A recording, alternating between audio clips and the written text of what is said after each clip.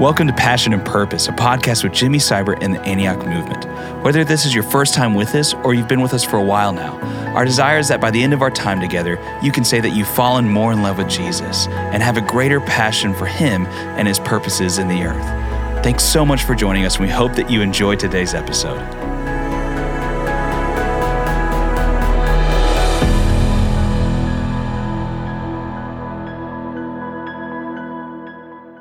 Hi, everyone. My name is Drew Stedman, and welcome to the Jimmy Seibert Podcast. I'm the U.S. Director here at Antioch, and get the privilege today to be here with Jimmy.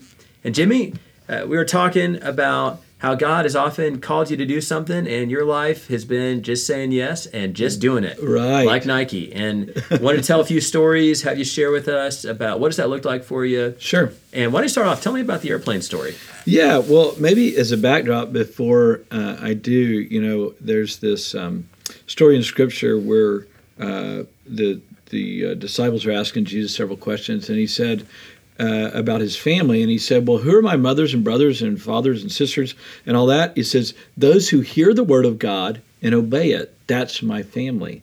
That's my family line. It's not just people that talk about God, but people that follow God. That's who I'm calling you to be like or to be a part of. And I think that we complicate Christianity in theological terms where it's pretty simple, right? Listen and obey, pray and obey.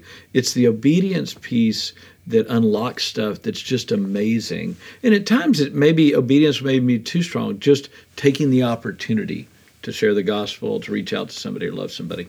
So anyway, with all that as a backdrop, Laura and I think it was 2010, and we were flying out to Orlando, Florida, actually, to be at our U.S. Church Planting Conference. And so because I travel so much, every once in a while I get bumped up to first class for free. Never paid for first class, by the way. And so I got bumped up, and we're in the two bulkhead seats. So as soon as you walk on the plane, those two bulkhead seats, Laura and I are there, really tired. And I'm thinking, man, it's going to be a good 2.5-hour flight. And actually, I was going to put my headphones on, listen to some worship, read my Bible, just kind of lay back, casually get ready for this big conference, okay? So there's two seats behind us that are empty, and the rest of first class is full. And right at the last minute before they close the door, some people come stumbling on the plane. And I mean stumbling because they were drunk. It was a man and a lady, and they were really drunk, and they were really loud. So they sit down, and of course, everybody's a little disconcerted, all the first hoity-toity first-class people. You included. We were one of them that day. And so everybody was a little, disconcerted and everything else. And I'm thinking, oh, my goodness, I'm just getting settled. I hope these guys settle down. So they get in their seat, and they are talking trash. I mean, like sexual stuff, but really loudly. Oh, no. Right? So it's not only are they just loud and drunk, but then they're going over the edge, with stuff that's making the whole kind of little front area uncomfortable. And then I'm looking at the steward. It was a guy, and I'm thinking, why doesn't that guy do something? What's wrong with that guy? I mean, come on, what kind of a worker are you? So I'm kind of judging this guy, getting mad at him because I want to listen to my worship music, man. And so Laura elbows me and says, as we get airborne, she yells, she says, you hear that? I said, who can't? I mean, everybody hears it. She said, you need to do something. You need to do something. I said, what do you want me to do? Because they're just going on and on. And she says, you need to do something. And if you don't do something, I am. And I thought, oh, no. Now, I will say this about my wife. If you guys know her, you see her as just meek, mild, kind, loving, and everything else. But man, she has a righteousness, I call it the justice meter. And when the justice meter goes off, something is unrighteous, she will stand up to anybody, anywhere. So there is an unrighteous thing happening behind us, right? So I think, okay, well, I can't let her do it because that'll be a big bomb. I need to do it. So I literally get on my knees in my chair, turn around and face like I'm looking over the chairs at this couple, and I'm on my knees. And I said, hi, how are y'all? And they look up in shock, And by that time, everybody in first class, right? There's 16. So you were causing a scene. Oh, yeah. And I'm looking at a seat, hi, how are y'all doing? And they're like, okay. And I said, hey, I'm a pastor, and I couldn't help but hearing that you guys are having a little struggle because they were fighting in and off as well. And I said, I just wonder if there isn't something I could pray for you about, and is there anything I could do for you?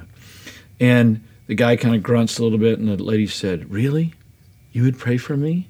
She said, my mom used to pray for me. And then tears going down her eyes. She said, I'm so sorry. I know we're making a scene. I started drinking early this morning. My mom died a month ago. Oh, wow. And I can't get rid of the pain. Wow. So here we are. We're in a moment. I mean, like, it is a holy moment within seconds. And so we talk a little, ask her a few questions about her mom and so on and so forth. Then I just said, hey, let's hold hands. And I grabbed their hands and pray the peace of God and the rule and reign of God and all that good stuff. So we probably talked maybe 10 minutes in a prayer time and so on and so forth. And, of course, as you can imagine, everybody's leaning in. I can feel their eyes. I'm not looking at them because I'm focused on this couple. So, amen. I sit back down on my seat. I look at Laura and I see, I did it there, you know? So then immediately the couple that was having all the trouble, they close their eyes, they fall asleep. It's all quiet first Power of prayer. Yeah, power of prayer. So I have somebody lean across from me and say, that was the most incredible thing I've ever seen in my life. I can't believe you did that. Somebody across the aisle. Somebody else went to the bathroom and said, I'm a believer. Way to go, man. I was going to do it, but I'm so glad you did. Sure you were. I was like, you weren't going to do nothing, Sure man. you You were. weren't going to do nothing. So, and a couple other people during the flight came up, and then when we got to baggage, I mean, I guarantee you almost every person in first class said something to me of, wow, thank you, that was amazing, I'm a Christian, some of them, you know, that kind of thing. But here's what I learned from that situation. Not only were we able to love this couple, and I shared the gospel with them and in depth and prayed with them and all that, was that everybody wanted somebody to do something, but nobody would. Right? And when it comes to being a believer, take it up a notch, right?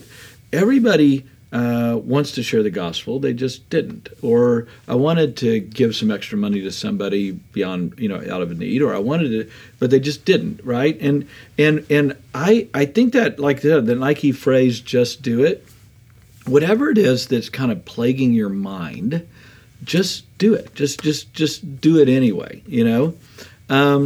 And I think that's the story of my life, is I just somewhere decided I'm going to quit thinking about it because it's driving me loopy, and I'm just going to start sharing the gospel, or I'm just going to start reaching out to people, or I'm just going to start doing whatever's before me.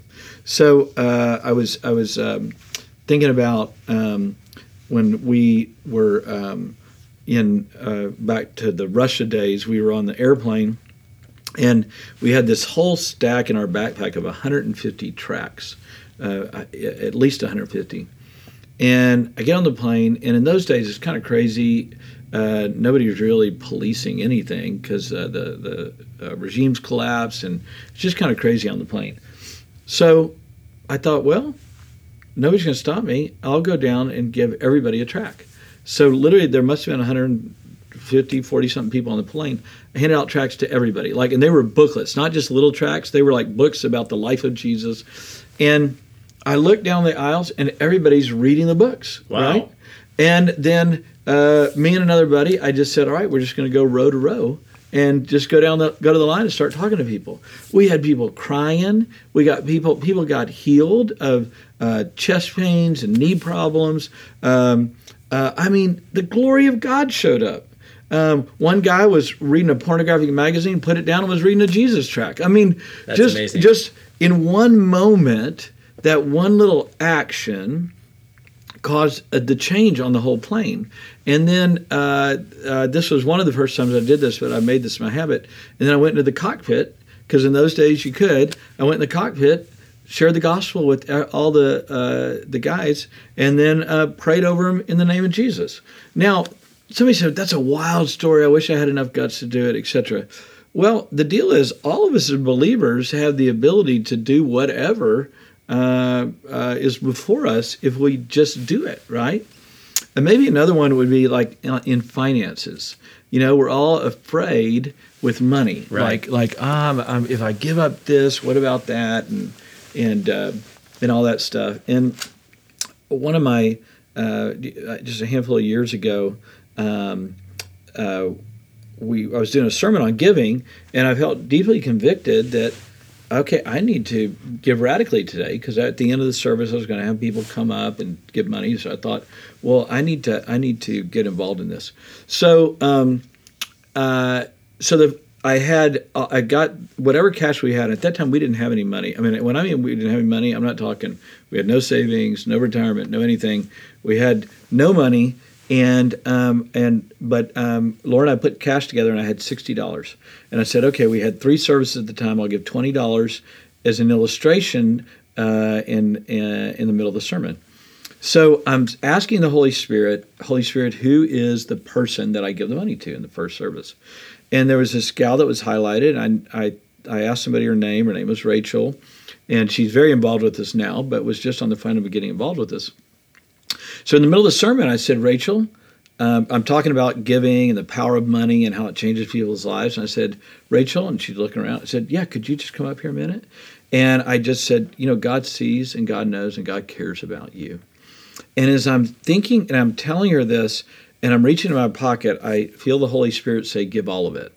And I was saying, Lord, I only have $60, and I got 2 more services, and you're taking my illustration. But that's why you should come to the first service. Sure, that's it. Yeah, exactly.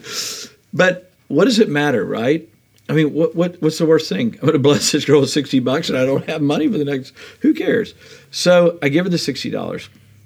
Find out later that she was invited to be in a wedding and was about to tell her girlfriend no because it was $60 for the dress. Wow. Isn't that good? That's so good. Yeah.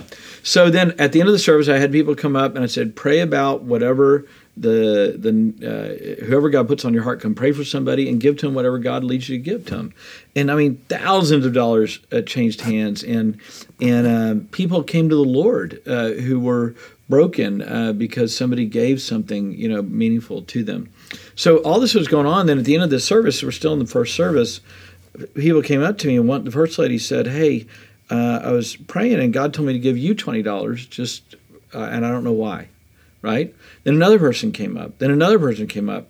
Some people said, I felt like God told me to give this to you to give to whoever. Well, literally I had over $120 for the next service. So double my money, wow. Right? So it's amazing. Reached out. Now I had at 120. So I've got 120 and some change, and God highlights a single mom on the front row who always had a dream of starting a bake shop. She's made incredible cakes and baked goods and everything. And so I felt like God highlighted her. So I said, Laura, I just want you to know God sees and God knows. I had her come up and I gave her the 120 and prayed over her and all that good stuff. And I said, her desire, you guys, her dream is to start a cake shop. And I would encourage you at the end of the service for people to come up to her and just as you feel led, just give to it. She had $11,000 come in that day. She needed $10,000 to open the storefront. She ended up being the front-end baker for Magnolia when they started. Her cupcakes are amazing. They're still good, right? So all right. So now so I give the whole 120, right? Because why not, right? I'm on a roll. So the next service, the same thing happens. Or at the end of the service, people are giving me money and just saying, give it in the next service. So I didn't double my money that time. I counted, I actually had $234. Somebody didn't hear God. $6 short. $6 short. But now I'm at $230. And God highlights this particular gal named Jessica. And the service gets going. And I get up and start preaching. I'm looking around and I don't see her. She's not in the seat that she was in. And I think, now what am I going to do? If I call her name out and she's not here, that's awkward. And, what do I do? But, you just say, well, what's the worst thing to say? I missed it. And, Johnny, come on up and get blessed. It's not like a big deal. So I go for it. And I said, Jessica, I don't know where you are, but I just want you to know that I feel like God highlighted you. And if somebody knows Jessica, so I'm kind of making an excuse now to pass the money. I'm stalling.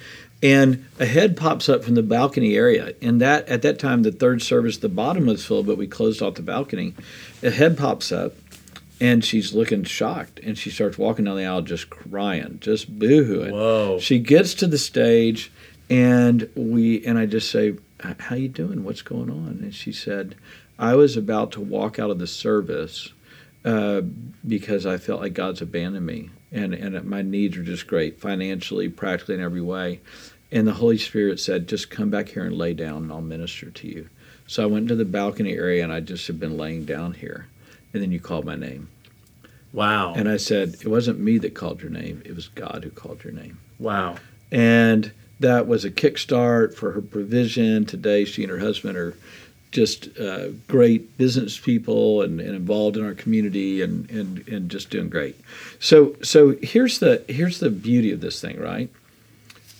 Just do it, right? There's no reason not to take a risk. Scripture says if you sow sparingly, you reap sparingly, sow bountifully, you'll reap bountifully. So what's the worst thing that's going to happen if I give $60 to somebody? Exactly. God's got my back, so I'm fine. But who knows what God will do with one simple act of obedience? I remember one time we were at this event, and I felt like God spoke to me. There was a lady in front of me, and I think she is a believer. I'm not sure, but God said, "Tell her that there's nothing to fear, and that I'm going to pull her through this. It's going to be okay."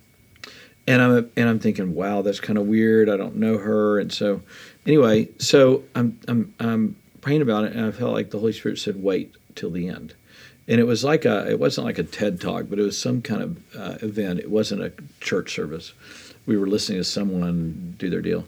So it's the end of this deal, and I felt like the Lord said, "Now," and so I tell her that now, and she just tears undone, just unraveled. And she said, "How did you know?" And I said, "Well, God sees, God knows." And she said, "I just got a text 5 minutes ago Whoa. about a tragedy, and I'm having I'm in the middle of an anxiety attack. And then when you spoke that word, it left." That's amazing. Isn't that amazing? Yeah. So the preciseness of God, right? It's not just taking the leap of faith, but God even has precision, knowing what needs to happen when. So it just makes me want to love God and live on the adventure and not try to just be so self-consumed all the time. So just do it creates incredible opportunities to change the world. Thanks so much for tuning into this episode of Passion and Purpose, a podcast with Jimmy Seibert and the Antioch Movement. For more information, please visit jimmyseibert.com and antioch.org. We'll see you next time.